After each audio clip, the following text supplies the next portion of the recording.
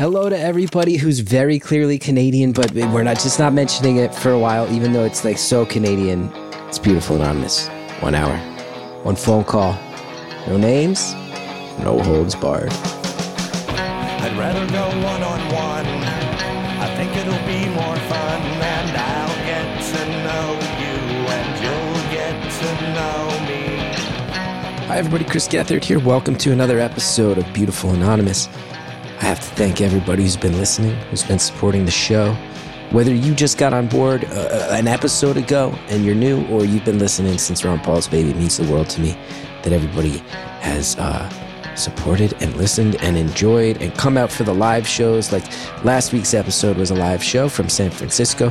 More live shows coming later in the year. ChrisGeth.com, by the way. I see you in North Carolina. People are starting to buy tickets in Asheville and Durham. Thank you for that. Anyway, last week we talked with our friend who was calling us and explaining what it's like to go to a clothing optional gay resort in Palm Springs. And I got a lot of feedback. Way more people in the Facebook group than I anticipated said that they would like to have a live Beautiful Anonymous at a clothing optional venue, which would be hilarious and strange. And if you guys are serious, I'll do it. I've done weirder. I've done far weirder things in my career. I will say that I wanted to point out one specific comment that came in because somebody did say, I wonder, this does presuppose how many callers have been nude. Angela in the Facebook group said, loved this app. Kind of makes you wonder, how many of the callers have been nude? This is an audio medium. We've done over 300 phone calls. I have no idea if any of the callers have ever been nude before. Food for thought. Who knows? What I do know is that this week's episode is very different than last week's episode, tonally and content-wise, and shows you what a wide range we cover here at the show, because at the end of the day, we're covering human stories, and that's an endlessly wide range. This caller, first thing I want to say is there's talk of miscarriage in this call. There's talk of infertility. Those are issues that affect people greatly. So I wanted to just give a heads up. If you're going through that or you have been through that in your life, I know that it can be extremely painful. So I didn't want to spring that on you. That comes up as part of a caller's journey towards figuring out who they really are. Caller, you're going to hear, dealt with some of the things I just mentioned, and it led to some discoveries about her true self, maybe true desires, you might say, impulses, becoming honest with oneself, and living a totally different life. This is someone who entered a marriage. The marriage hit some very, very tough times in terms of fertility, and then coming out of it, the caller said, I think I need to look at my real truth and think about who I really am and embrace that, which is wild. I'm trying, as you can see, to hedge my bets and not spoil too much in the opening, but you can see that this one's heading to some places that you might not expect. And you know why? Because I don't think the caller ever expected it. Much love to the caller. Much love to you, the listener. Enjoy the call. Thank you for calling Beautiful Anonymous.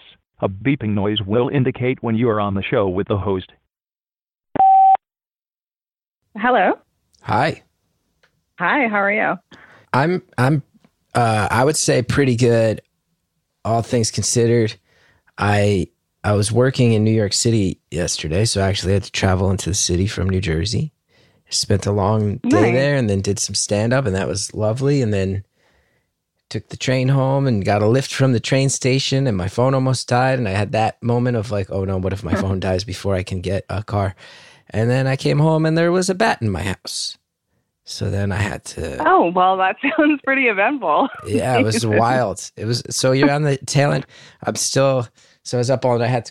Had animal control in my house. Got home at like midnight and was like, man, I left the house at 6 a.m., getting home at midnight. Can't wait to collapse. That's a bat. And had to call animal control. Then you want to hear the worst part? Sure. They couldn't find it. So now Did you even sleep at all? I don't think I would. Listen, I was very, very tired, and the the animal control lady that came was just super reassuring and was like, this, she said it was her fourth bat trapped in a house that night. She said it's happening. She's like, and she was just like, it probably just found its way out, however went in. Here's the names of some companies you're going to call, have them come see if there's any holes, and they'll check for nests and blah, blah, blah. But she's like, I know it's scary and I know there's rabies, and I'm not saying to not be scared of that and you have to be careful, but she's like, this happens all the time. And generally these things just want to get out of your house. That's their only concern, is they're harmless creatures that want out. I can imagine. I don't think I would want to, like, if you're not supposed to be there, you don't want to be in there, right?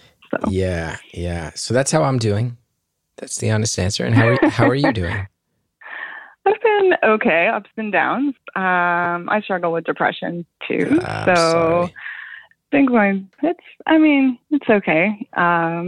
It's a side effect of a bigger like hormonal issue that I have. So it's kind of treat the symptoms type of thing. Yeah.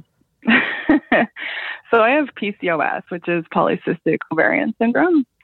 And it's typically found during fertility treatment. So when they're trying to figure out what's wrong and why you're not getting pregnant. Oh, no. Okay, so PCLS, was it? PCOS. So it's polycystic ovarian syndrome. Polycystic ovarian syndrome. Wow. So basically, my body produces more androgens, which are male hormones, and female hormones, and it affects your ovaries, and you have a lot of follicles in your ovaries, and that's where your eggs kind of hang out. And when they mature, the follicles grow, and then it bursts, and that's how you ovulate. Well, when you have too many, they never really fully mature or burst, and it just causes a whole bunch of like hormonal imbalances. So, wow. Yeah. So it can cause fertility problems, weight gain around the belly, lovely hair growth on the chin or upper lip, and depression and anxiety are a side effect. Pretty terrible periods, which I'm sure is what you really want to discuss. And then, just you have to be careful with ovarian, cancers and different types of things like that. But diabetes too. So it's one of these fun little syndromes that women get sometimes. Well, I'm really sorry. I'm very, very sorry that you're dealing with all of it. Sounds a lot worse than a bat in the house. So you've got me beat. You know what, though? It's something that it's worse in some ways and not in others. Like, it's not something that affects my life every single day, really. Just that you manage the side effects of it. But it's affected my life in big ways. Mainly the fertility, I would say. I want to talk about that a lot. Because I know that you had mentioned that oftentimes this is something that's dealt with in terms of fertility issues. I just want to make sure. It sounds to me like this is something that is hormonal that can help lead to fertility issues, or I just want to make sure, were you saying hormone treatments for fertility issues can lead to this? I want to make sure I have my facts straight. No. So basically the syndrome causes women to not ovulate. Mm-hmm. So if you're not ovulating, you can't get pregnant. Mm-hmm. Mm-hmm. Yeah. Now, before we even get into that, because that's heavy and brutal, and I know enough about it to know that fertility is one of the great stigmatized conversations left. It really is. But I do want to just... I 100%. I think, yeah. That's kind of why I wanted to talk about it, because I feel like it's not talked about enough. Mm-hmm. And there's a certain shame and stigma attached to it sometimes too. So I think so. I'm with you. Before we go there, I actually want to maybe call your bluff on something, if that's okay. And feel free to be like, yeah, Chris, I was kidding. Feel free to smack this down. But you said at one point, and you have really terrible periods, and you said, like, and I'm sure that's exactly what you want to hear about. But, well, I'll say this. Talk about like a stigmatized conversation. we're trained, especially men are trained to go, ooh, I don't want to hear about it. Ooh, right? And that's like why you're making that joke. And that's why I'm chuckling at the joke. But I guess I would also just ask, just for the sake of trying to say, like, maybe I can take a deep breath and actually be mature. What exactly does that mean to hear that process has gone terrible? If you're comfortable going there. Yeah, I'm a pretty open book, generally speaking. But so for me, that looks like when I was young and first started my period, it started really early. I was the first girl in my class to get it. And I was getting it typically every 2 weeks or 2 weeks long, like 2 week long period. And they were usually really heavy. So when I was in my 20s, I went on the pill to help regulate that. And since being off the pill and when I was trying to get pregnant and figuring out that I had PCOS and things like that, not being on the pill, it can make your periods, firstly, you can either just get it never for 8 months, maybe. I've gone 8 months without getting a period, or sometimes you get it and it lasts for a full month long. Or sometimes you get it and I've literally been hemorrhaging. So I've been instructed by doctors at those times to just stay on your couch. And if it gets worse, you're going to have to go to the hospital. Because it can get bad enough to have a blood transfusion. Now, I've not ever had to have one, thankfully. I've just kind of been able to chill on the couch for a day or two and it'd be okay. But it can be pretty heavy and gross and, and uncomfortable. So when you have your period, which is supposed to be a monthly occurrence, that in its best days, I get the sense that when it goes smoothest, it is still at best an inconvenience. It's still a pain in the ass. Like you. Yeah, I mean, it depends. Sometimes it comes and it's like a normal period and it's, 4 or 5 days and I'm good to go and everything is fine. But it is always a surprise. That's what I mean. Never have an idea of when it's coming. That's what I'm saying. Yeah. Like I get the sense from, women in my life that even those 4 or 5 days it shows up, it's 4 or 5 days. Even that is like, well, now you're carrying around your pads or your tampons or your Diva cup. And you got to, even that is like, sounds like such a pain in the ass. When it lasts an entire month and you're going, wait. It's a pain in the ass. You're like, I'm not supposed to have 4 or 5 days off. It's supposed to be 4 or 5 days on. That has to be maddening. It's infuriating. Yeah. It's infuriating. It's frustrating and it's expensive too. That's the other thing, right? People don't talk about how expensive pads and tampons and things are. It's expensive. You don't even think, well, I know the Diva Cup has now become a movement that a lot of people swear by. Yeah. I need to try that one. So I haven't ventured down that road yet, but it's on the list. I feel like I actually will go so far as to say, to my memory, in 5 years of doing the show, hundreds of episodes, I think this is the most frank talk we've had about this. I may be blanking, but I feel like our notoriously female, I think sort of like empowered female audience. I wonder if there's any caller that's ever fostered more empathy in the opening minutes than you saying you have had periods that last an entire month. I wonder if there's ever been more Beautiful Anonymous fans like pulling over to the side of the road, just going, no, I'm with you. No.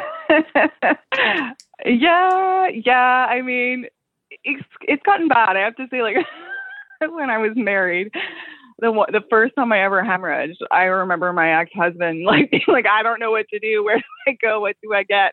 He was running to the shoppers to grab every pad or he could find in the store. It was, I have to say, you appreciate those type of men in your life when you have them, So, yeah. And now I can't help but notice you said when I was married. Yeah. While also shouting out that you appreciate this type of man. So there's a story there. And he's still one of my best friends. So, wow. Well, I'll always, yeah. There's a story there, huh? And I have to imagine, does it tie into the fertility difficulties? It does. Yes, it does. Sad. I'm sorry. That's okay. There were a lot of things, though. I think even outside of the fertility really just puts a magnifying glass on some things, and you learn you learn a little sooner what's missing or what's wrong or what you need to work on sometimes. And what were those things for you? I don't know. Well, I was closeted as bisexual for the entirety of my marriage. So I feel like maybe coming to terms with who I really am, for sure. And there were some compatibility issues between him and I as well. So I think those things would have reared their head, regardless of if fertility came up or not. It just kind of shouted out all those things to us, or at least to me, for sure. I think for him, it took him a little longer to come to terms with that, but I think we're both in better places and know like ourselves a lot better. I think we went through 5 years of fertility treatments, which was pretty intense. It included 2 rounds of in vitro fertilization, one of which I got pregnant with and then lost the baby. Oh, I'm so sorry. And that kind of, thank you. And I remember I was very, very unhappy, generally speaking, as a human being. Just the fertility stuff really is a bit of a mind, messes with your head. And I made some poor choices as well in the marriage. I'm not going to sit here and pretend like I was a saint. There was some cheating involved, and I was super unhappy, and that was happening. And when we lost the baby, we still had some embryos in a freezer, and we were supposed to just start right back into treatments again and do a frozen embryo transfer. And I remember one night thinking, well, if these 3 don't work, then I'll get divorced. And that was kind of the minute where I was like, that's not fair to me, to him, to whatever child we bring up. If that happens, that was the minute I decided to tell him how I was feeling. Wow. So it's a lot to unpack there. It is. And I definitely asked these questions out of order in a chronological. We started at the end. Sounds good. Well, I mean, it's brutal. It's a brutal process to realize that it's going to be an uphill climb to have a baby. It's heartbreaking to come that close and to have it go away. It's physically, like physically rocking, on top of all the emotional loss, on top of it, even getting there. I mean, you're injecting yourself every day. That physically hurts. This is something that like nurses train to be able to do painlessly, and then here's a bag of needles, go do it. That process was pretty brutal. I'm afraid of needles. Awful. So it was not fun. 2 rounds of that was not fun at all. The first round I allowed my ex-husband to do it because I hate needles. So I was like, you just do it. And I remember being like, use that. Poor him. He tried his very best. Wasn't very good at it. So the second round, I was like, I'm just going to teach myself how to do this. So it is pretty brutal. And like my doctor, some of the drugs you're on like affect your hormones so badly that my doctor once looked at me and said, like, you're going to want to murder your husband on these drugs. And I kind of laughed, and he said, I'm not even joking. You have to be careful on these drugs. It's kind of like alarming when a doctor is saying things like that. So it's quite the process. And I think the hardest part of it is probably get emotional when I say this, but like the idea of like the hope, you build your hope up and you build your hope up every time. And then you're heartbroken every month, every time you get your period, every time the drugs don't work properly, every time you have to try something new. it's pretty devastating, to be honest. I bet. I mean, and I bet having PCOS, where you know your period now becomes this monthly reminder of a lot of feelings that you haven't reconciled, and then you have it where it's completely unpredictable and sometimes more severe than others. That's I can see how that would totally change you. I can see how that would kind of rip you up and make you rebuild. Yeah, it took me to a dark place for a little while, and there's a lot to unpack there. Like, I also grew up in a home that was pretty tumultuous, and so I don't really have a very good relationship with my own mother. So it's kind of, Mother's Day rolls around every year, and it's like, feel motherless, but also childless, and it's, there's a lot of emotion still attached to all of that. So.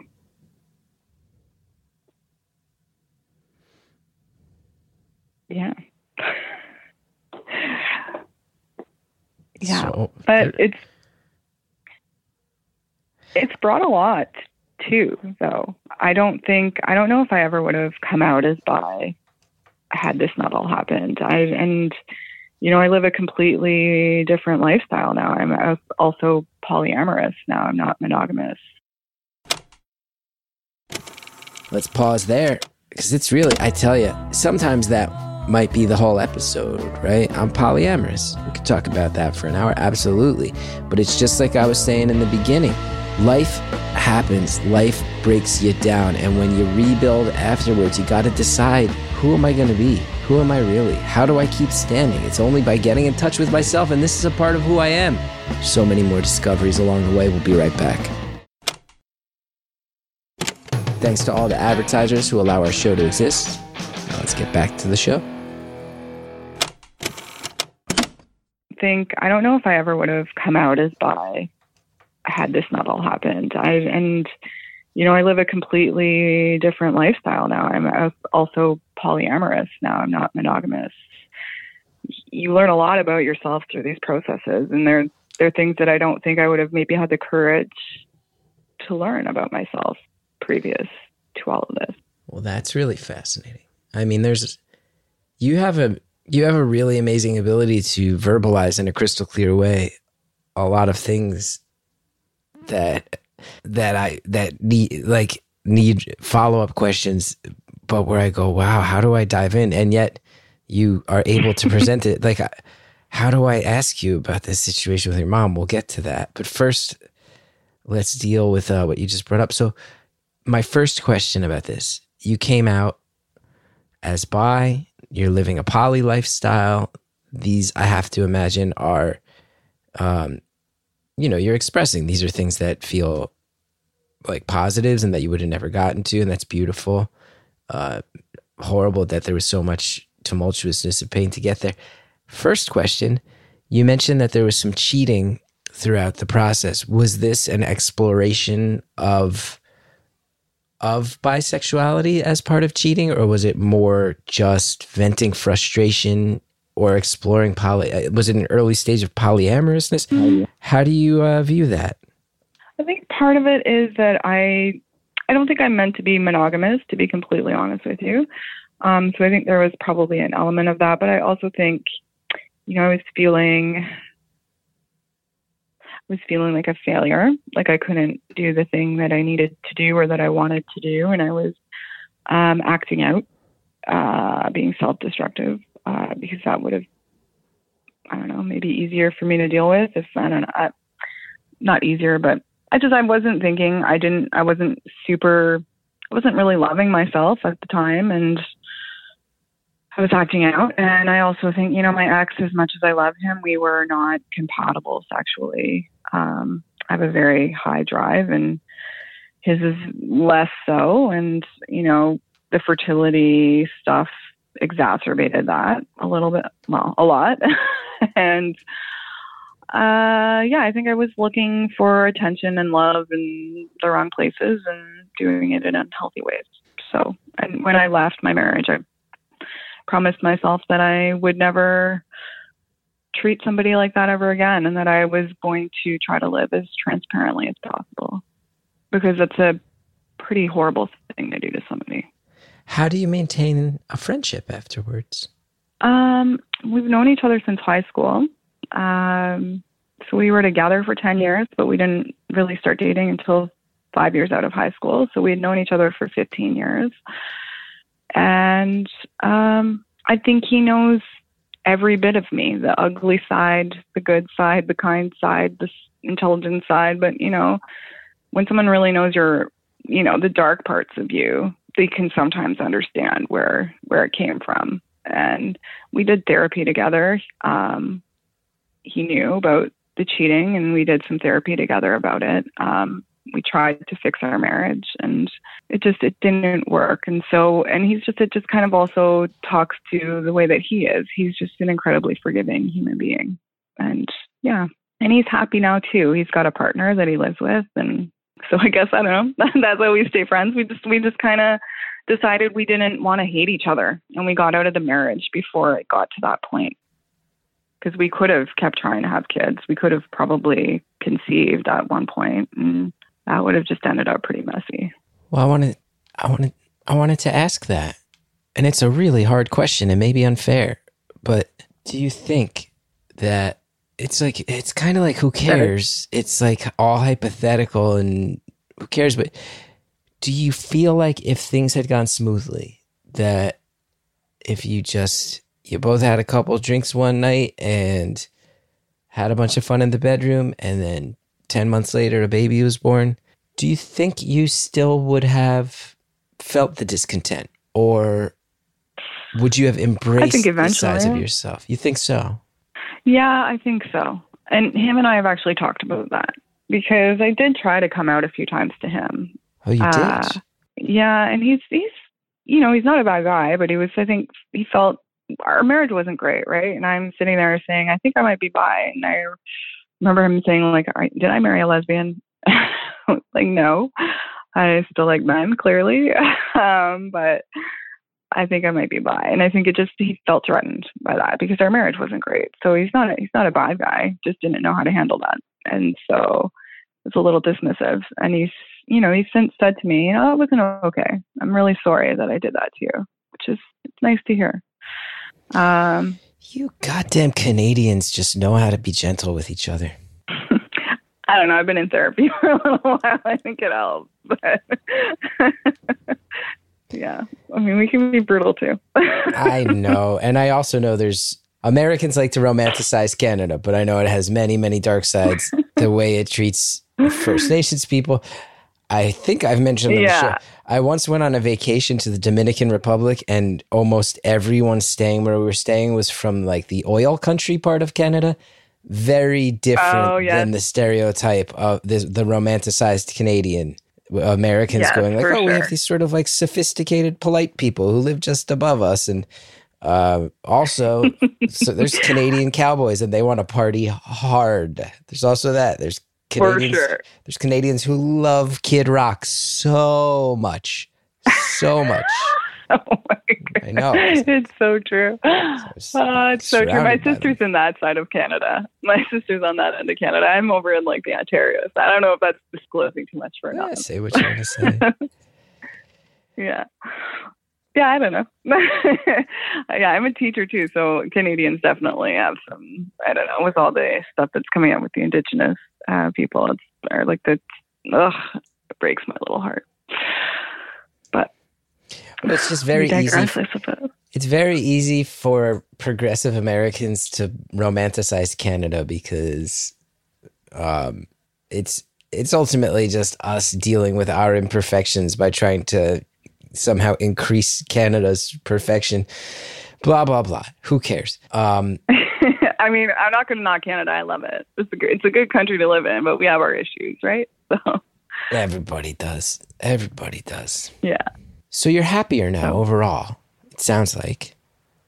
Overall, I'm happier. I go through bursts. Like, I've been in a little bit of a slump lately, and that I think has to do more with a breakup. Okay. Yeah. Okay. And can I ask, you mentioned that you're polyamorous now. I am. I am. How do you define that for yourself? What form does that take? Well, so for me, I practice solo poly. I'm single and I live alone.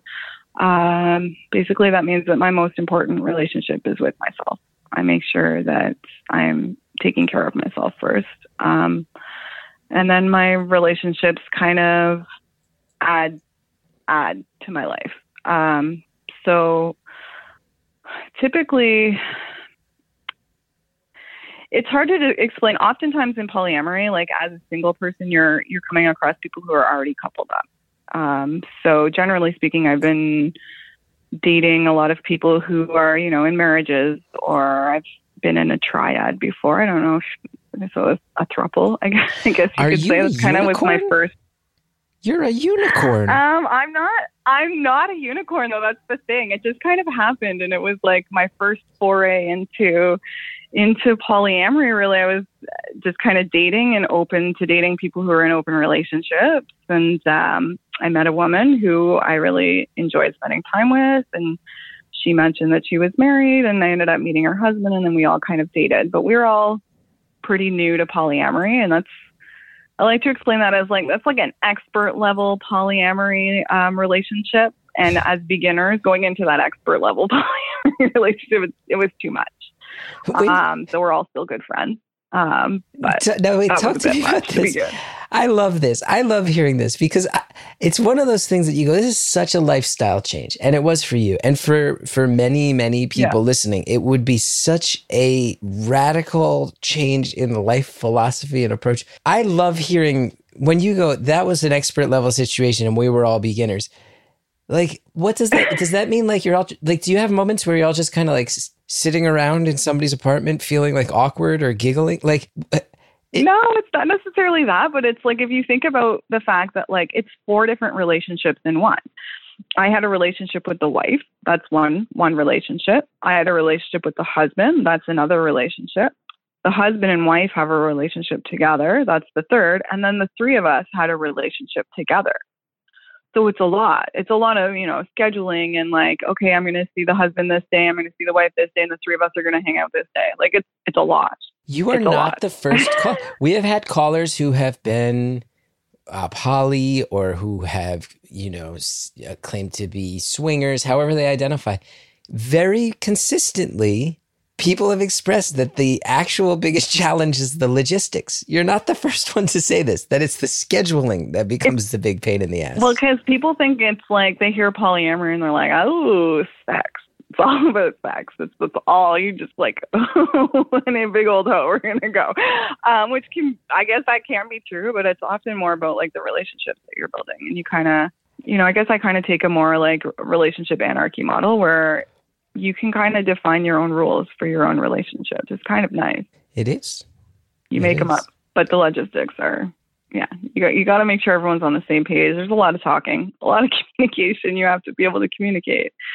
And not only communicate, but you got to get really vulnerable sometimes, like when you're in a triad situation or you're doing, group stuff and you got to say like, oh, this made me feel really uncomfortable when this happened. Or you're talking about nitty gritty kind of weird things that you wouldn't normally talk about.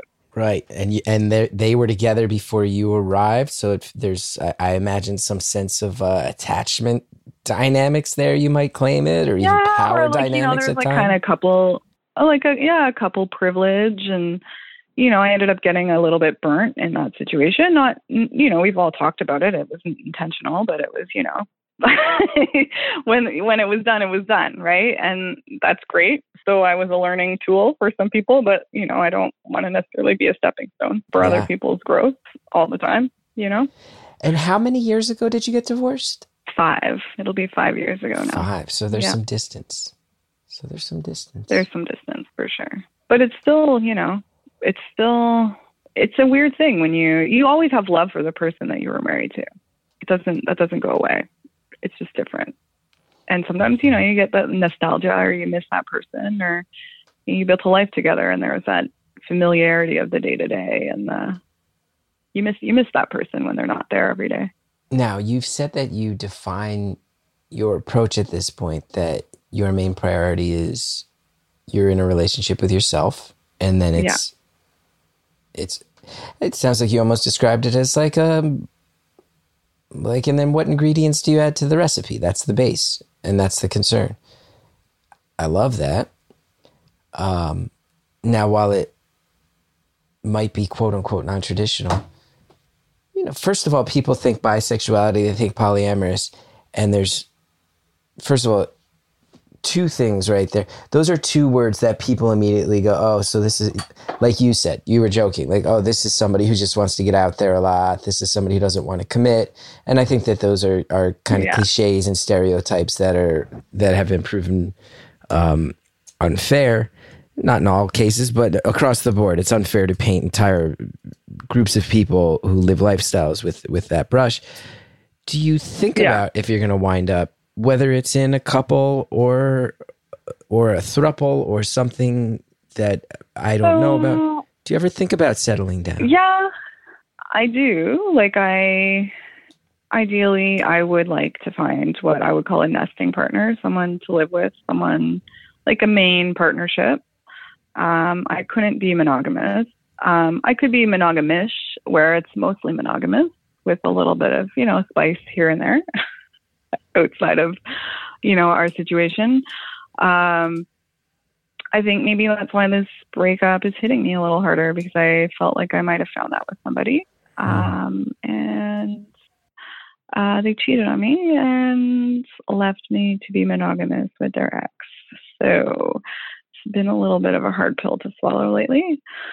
But yeah, I would eventually like that. But I don't need to rush that, and I don't need to make something fit when it doesn't. Mm-hmm. Tough question. Sure, it's crossed your mind. Mm-hmm. Let's say you find that nesting partner, as you phrase it. Mm-hmm. And let's say that it turns into a thing where you go, yep, this is locked in for life. And however we define our monogamousness, we're happy and we're comfortable, and this feels like a thing that's going to last. Let's say that person wants to have kids. Is that something you'd still be open to? Because especially identifying as bisexual, there's potential you have a nesting partner who could, but that's going to bring up that's going to churn up a lot of stuff for you. So I think leaving my ex-husband meant I had to be okay with the idea of never having children again.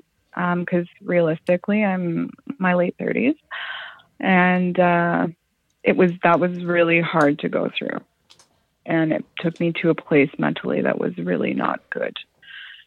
So I'm not closed off to the idea of that in any way, but I would have to be really sure I was ready mentally to open that door again, because it's really hard. It's really hard to go through that again. But I've thought about it. I'd be open to it with the right person if I was mentally prepared for it.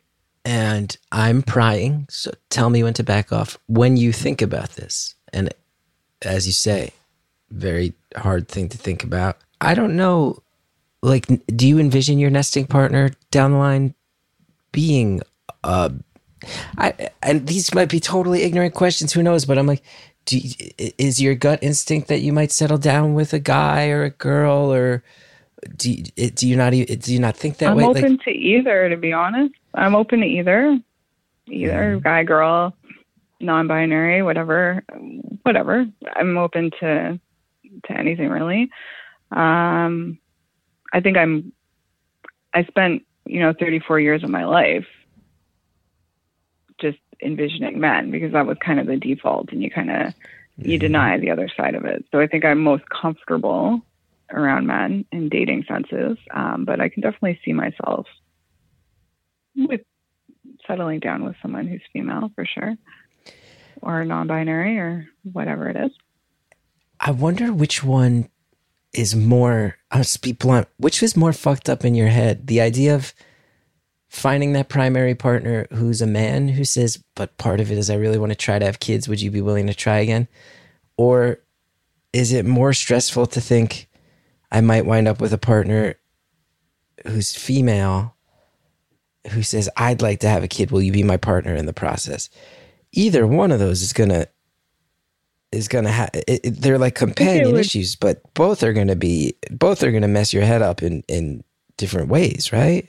You think about it or no? I feel like I might be a jerk right now. Like, because if it's I think it might be easier with another woman because I have the fertility issues. It's going to be very difficult for me to get pregnant. And it's really painful. IVF is really painful. So with a man, it would bring up all the fertility stuff, right? Like it would bring up like, okay, here we go. We're going to do this and this and this again. And going it back into that clinic where, you know, they told me that I lost my child, or, you know, where we had to essentially unplug 3 different embryos and kind of dispose of them.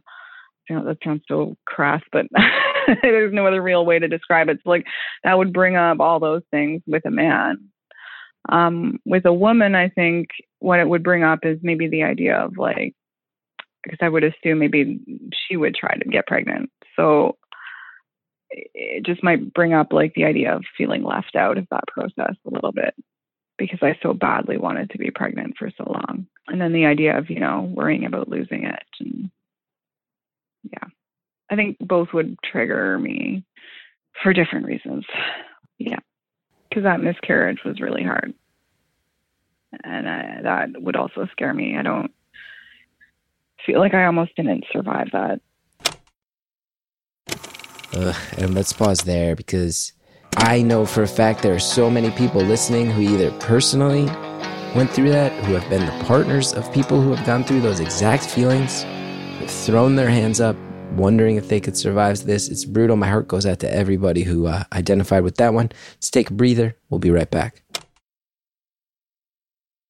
Okay, everybody, that's it. No more breaks. We're going to finish off the phone call. For different reasons. Yeah. Because that miscarriage was really hard. And that would also scare me. I don't feel like I almost didn't survive that. And I'm not sure I could go through that again. And then on top of all this, I mean, just like a head spinning series of real life moments. And then on top of all that, your mom really fucked you up too, right? I said I'd get back to that at some point. Sorry to laugh in the face of the saddest moment of the episode. We hit the emotional peak, and I said I can find my way. Now this conversation about the mom's gonna feel easy after that. Like, maybe poetic expression of real life sadness. You just said now it'll be a walk in the park. Everything you're saying. You know what it is that I've been thinking about this a lot lately. I've been thinking about this a lot because I live a life where I talk to people and I talk on stage, and so I think so much. I realize. And it's actually, as I say it out loud, I kind of feel like this sort of reflects itself in your story in a way that's sort of like both beautiful and really sad, which is that all the worst parts of life, from what I can tell, it's like loneliness is the sidekick. Like when you're at your saddest, you're most depressed, it's an incredibly lonely feeling. When you're at your angriest, it can also feel so lonely to be just truly in a rage. You feel like no one has your back. You feel like no one else sees it the way you do. It feels lonely. And you can go on the list of like all the things in life that we would term as like negative are just fused with this loneliness. And then I have to imagine. And hasn't the pandemic exacerbated that for everybody, right? For all of us, right? But that's one of the things about fertility issues that I think is so profound and so heartbreaking, which is that, like you said, you had a partner who you're like, you got to admire a guy who's going to run to the store and get every type of pad when he first encounters, you know, your PCOS. And you said you were good friends your whole lives and you're still good friends. But then there's also no way around the fact that when it's your body being injected by the hormones, and you're scared of shots, and when it's your body that has, you know, too many follicles, too few follicles, let's adjust it with the hormones, they're going to make you want to kill somebody. And then you laugh and the doctor goes, no, seriously, you got to be really careful on these. You might want to kill your husband. And then after all that physical pain, after all those injections that send your brain spinning in all these directions where you feel out of control, then you lose the baby.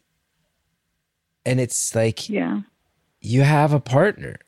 But at the end of the day, there is no way for you to not feel just a profound, profound sense of loneliness in the face of all that. It's just impossible. It's just impossible. It was like we had just told people. Like I had just told a friend the night before, and then you have to go and say, just kidding. And nobody knows how to behave. No one knows what to say or what to do. And do you send flowers, or do you drop off a gift, or do you call, or do you leave them alone? And I think most people err on the side of caution and don't do anything. And if anybody's listening who has somebody who's gone through a miscarriage in their life, or knows somebody who is going through it, it's so important to reach out during that time. And I think people often want to send flowers or something, but I this is maybe an unconventional thing to say. What would have really been helpful is hire a cleaner for a week, or send pre-made meals or something, because you're not in your right mind. You can't move off the couch. You can't possibly think of doing anything but feeling your emotions or numbing yourself out, right?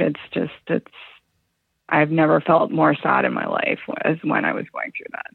I can't imagine. And then, when you talk about it like that, and then on top of you going, and fundamentally our marriage, I did have a higher sex drive historically, and it start to make sense when you hear that of just, I couldn't get off the couch. Don't send flowers, send help. When your friends and the people in your life go through this, you go, okay, well, there's no, you don't strike me as someone who's proud that cheating happened. You have not presented it as that way. You've been forthright, but I don't think you've been giving off this sense that you feel great about it. But you go, okay, yeah, if that's gonna happen, I can imagine that in the wake of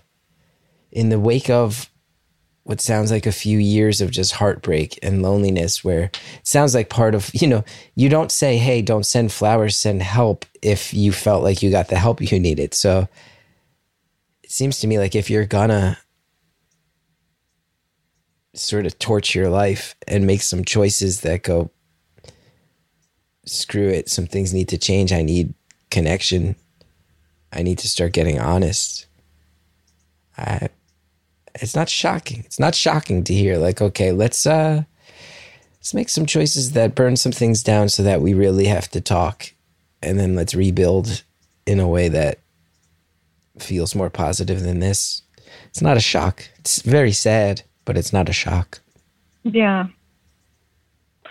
Yeah, it's not a shock. Being in therapy now, I can look at it and see what I was doing. We can go back to the mother thing. I grew up in a home where it was fairly abusive, and my mom is an addict and struggles with her own diseases, but it also made for a pretty abusive home. And so I think when you grow up in a home where you are not told you're loved, and not only that, but actively shown that you are unlovable, you bring that with you into your future relationships. And so, I remember when I told my ex about the cheating, and I remember breaking down and just saying, I don't understand why you love me. And I remember him looking at me and just, I remember the look of heartbreak on his face, and you asked how he could forgive me, and I think that's part of it. I think that's part of it. So you're actively trying to find love in very messy ways. But therapy has helped with that, making better and healthier choices and recognizing when you're doing that out of loneliness and knowing your value and your worth. And yeah. I feel really bad. I feel like I keep leading us down conversations that just lead to these very vivid images of true sadness and sorrow. That's my bad on that. I think it's hard. I've been through some pretty messy things in my lifetime. So it's hard to sometimes not go back to that. But I mean, realistically, they've made me who I am. I'm a pretty tough cookie. So I'm pretty insightful and I think kind as a result, to be honest, because you don't want anyone else to feel that way ever. Yeah. Yeah. I identify with that. I feel like I've turned some corners, but from the perspective of being an adult, I go, oh man, I've won most of my life choices in leading me into being a creative person is like, okay, if I'm never going to figure out how to be happy, well, at least I can try to make other people happy. Maybe I can make some comedy, make other people happy. And then I realized, oh, that's you're chasing, that game is rigged. That game is rigged. You got to straighten your own head out. But you do that for people. Do that for people though. It's how that's what attracted me to this podcast. Just you're, I know you've had your struggles based on things that you've put out and the podcast and things like that. And, it draws people in. For these sure. Candid, frank conversations. Well, look, and I think there's a lot of us it remains a project where some people will tell me, they'll ask me oh, what are you working on these days? I'm like, oh, mostly still just Beautiful Anonymous. People are like, that's still going, friends in my life. And I'm like, it remains this kind of hidden thing, but with this massive quiet families. And I think so many of the people listening each week are kind of, I don't feel like it's a weird thing where I would go, I don't know that I'm like anyone else in the world. I think you probably sit there and go, I don't know if I can point to another person in the world and go, yeah, that person's like me. And then I feel like this podcast is the catch-all for a lot of people who go, we all walked different roads to this same place of it turns out there's just kind of a lot of lonely, wandering people who are just trying to be kind because that's an act of love. Not to be too cheesy. Yeah. Just go, if I can get my shit together enough to spread some kindness around, and if I can be quote unquote fucked up in whatever way I am, and I can get comfortable with that, and I can get to a place where that's safe and stable, and then I can try to make other people feel a little more respected and safe and stable, then maybe the world won't be so hard for the other wandering people out there. And for a lot of us, me and you included, starts when you're young, where you just go, oh, okay, I have this sneaking suspicion that I'm a complete outlier. And adults are not, in your case, actively letting you down, putting you in unhealthy situations. In my case, actually, too, it wasn't my parents, but I go, oh, the entire infrastructure, school and teachers and all this stuff and violence. You go, there's just so many of us out here. So many of us out here where it goes, I guess at the end of the day, I'm just really lonely.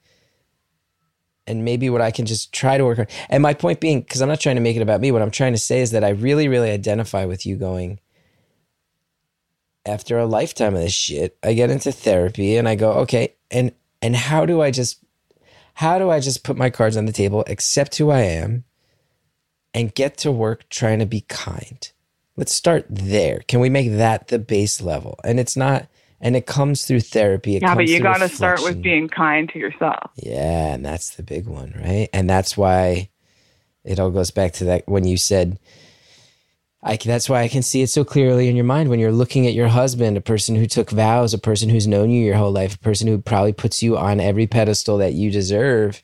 And then you say, I don't understand why you love me. And he has to realize, oh, it sounds like that's part of how you probably remain friends, right? Is he understands he can love you as much as you deserve. But if that's where you're at, then that game is rigged at the end of Yeah. the day. And it's not his fault.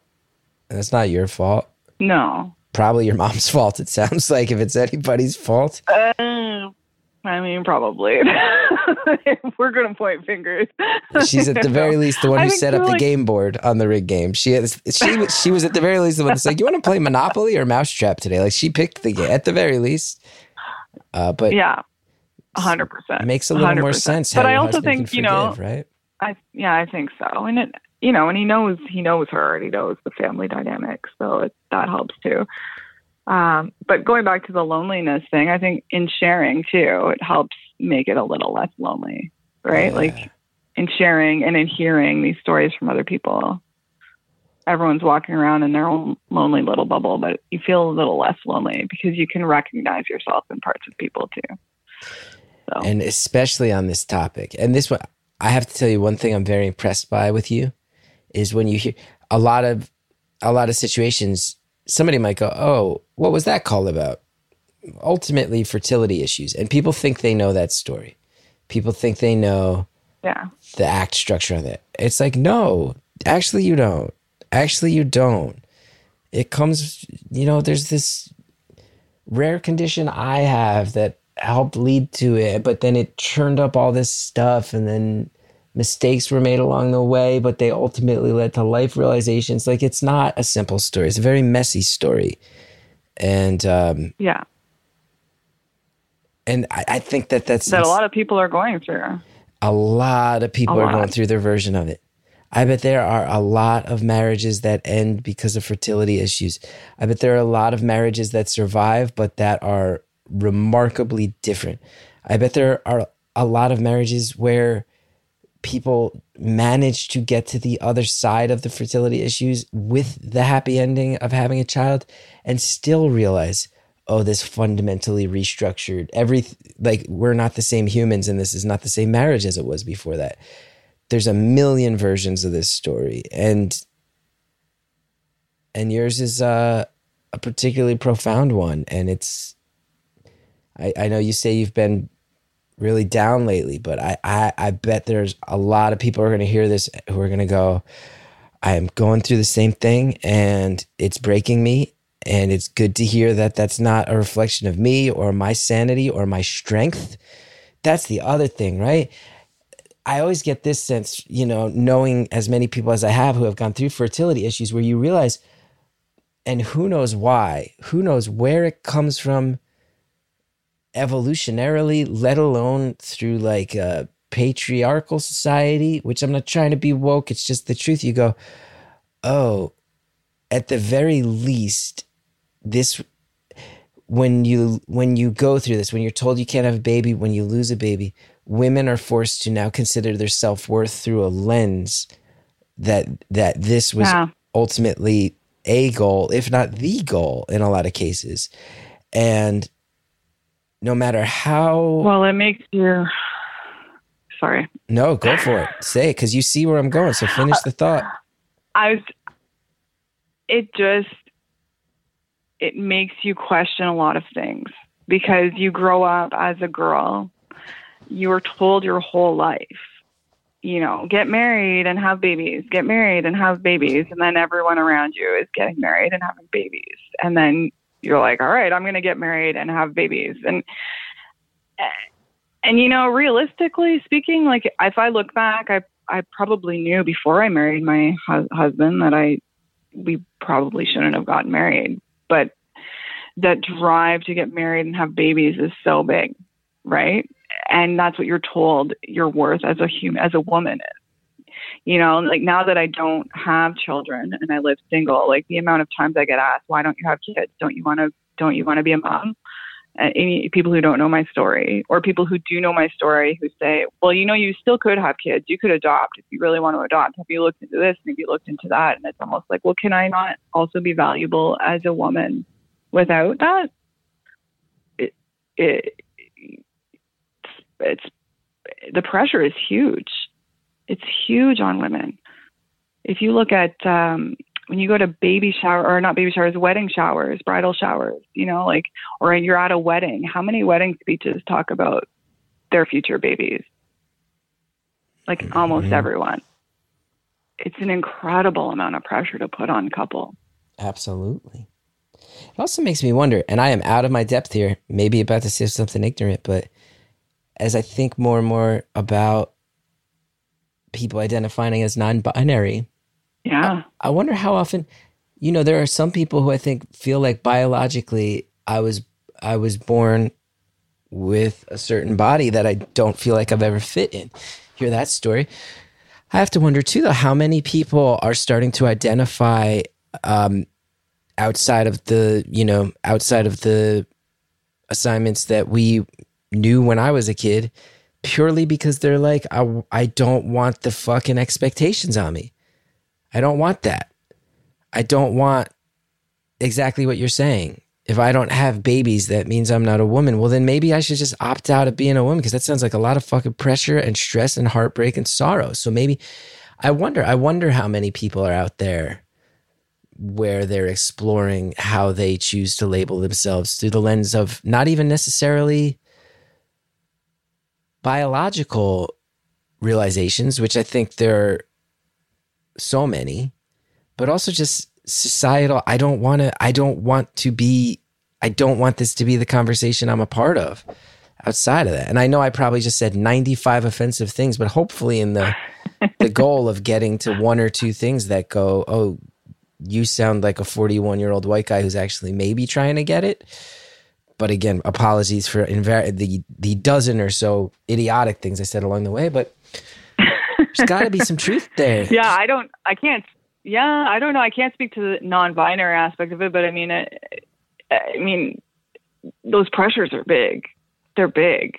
You know, like we put a lot of pressure on women to be like the motherly type. Even look at the jobs that women go into predominantly, or what they're discouraged from going into. It's, you know, and I'm an elementary school teacher. I teach really young kids, so it's all women in that line of work. And if you know, it's just a lot of pressure.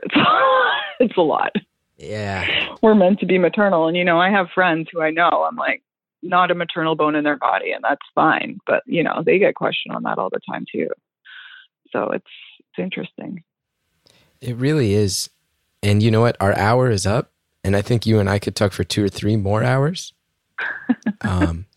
Probably. And I it's feel been like wonderful. I finally got through. I've been trying for a while, so it's the same. I'm really glad you did. It's one of those ones where I sit here going, first of all, where I want to reiterate, I'm sitting here going, man, it just, you had such a, we didn't even get all the stuff with your mom sounds horrible. And then it sounds like even in the marriage, just such a hard stretch of life right there, and so much figuring out.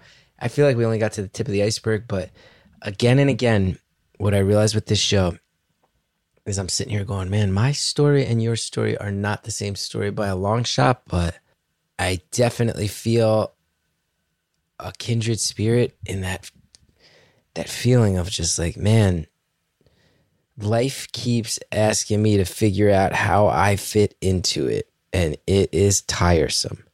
And I want you to know that I hear you on that. And I'm sorry you've been down lately. I'm sorry that we didn't even get the hot gossip on somebody went monogamous with their ex. So what's this mean? Are you just some fling, some experiment? No, you're a human being, god damn it. We didn't even get to that. I'm sure all that stuff's sitting there.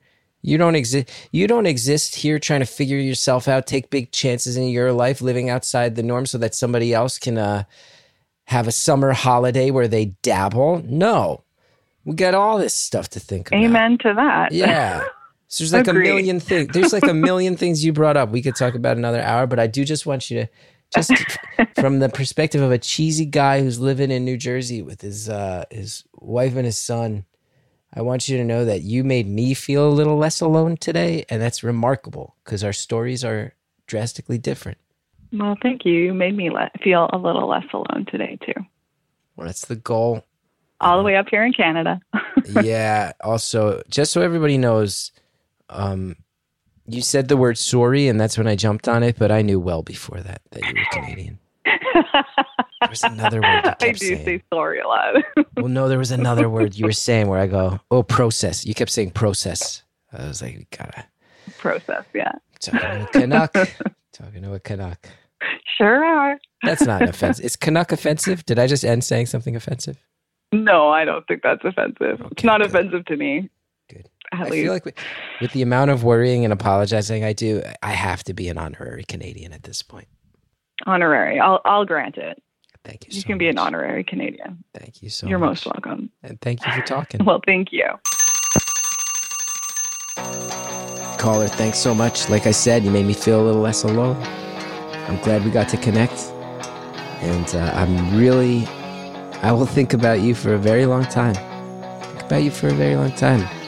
Hoping you take care of yourself and you figure out what the nesting situation of your dreams is and that you get there. Thanks for calling. Thank you to Anita Flores for producing the show. Thanks to Jared O'Connell and Marcus Hom for engineering the show. Thank you to Shellshag for the theme music. If you want to know about me, especially my tour dates, chrisgeth.com. And hey, wherever you're listening, there's a button that says subscribe or favorite, follow, some version of that. You can figure it out. When you click that button, I cannot tell you how much it helps us, so please do. Find our latest merch at podswag.com. We've got mugs, shirts, posters, and more. You can find ad-free episodes of Beautiful Anonymous, WTF with Mark Maron, tons of shows over at Stitcher Premium. Use promo code STORIES for a 1-month free trial at stitcher.com/premium.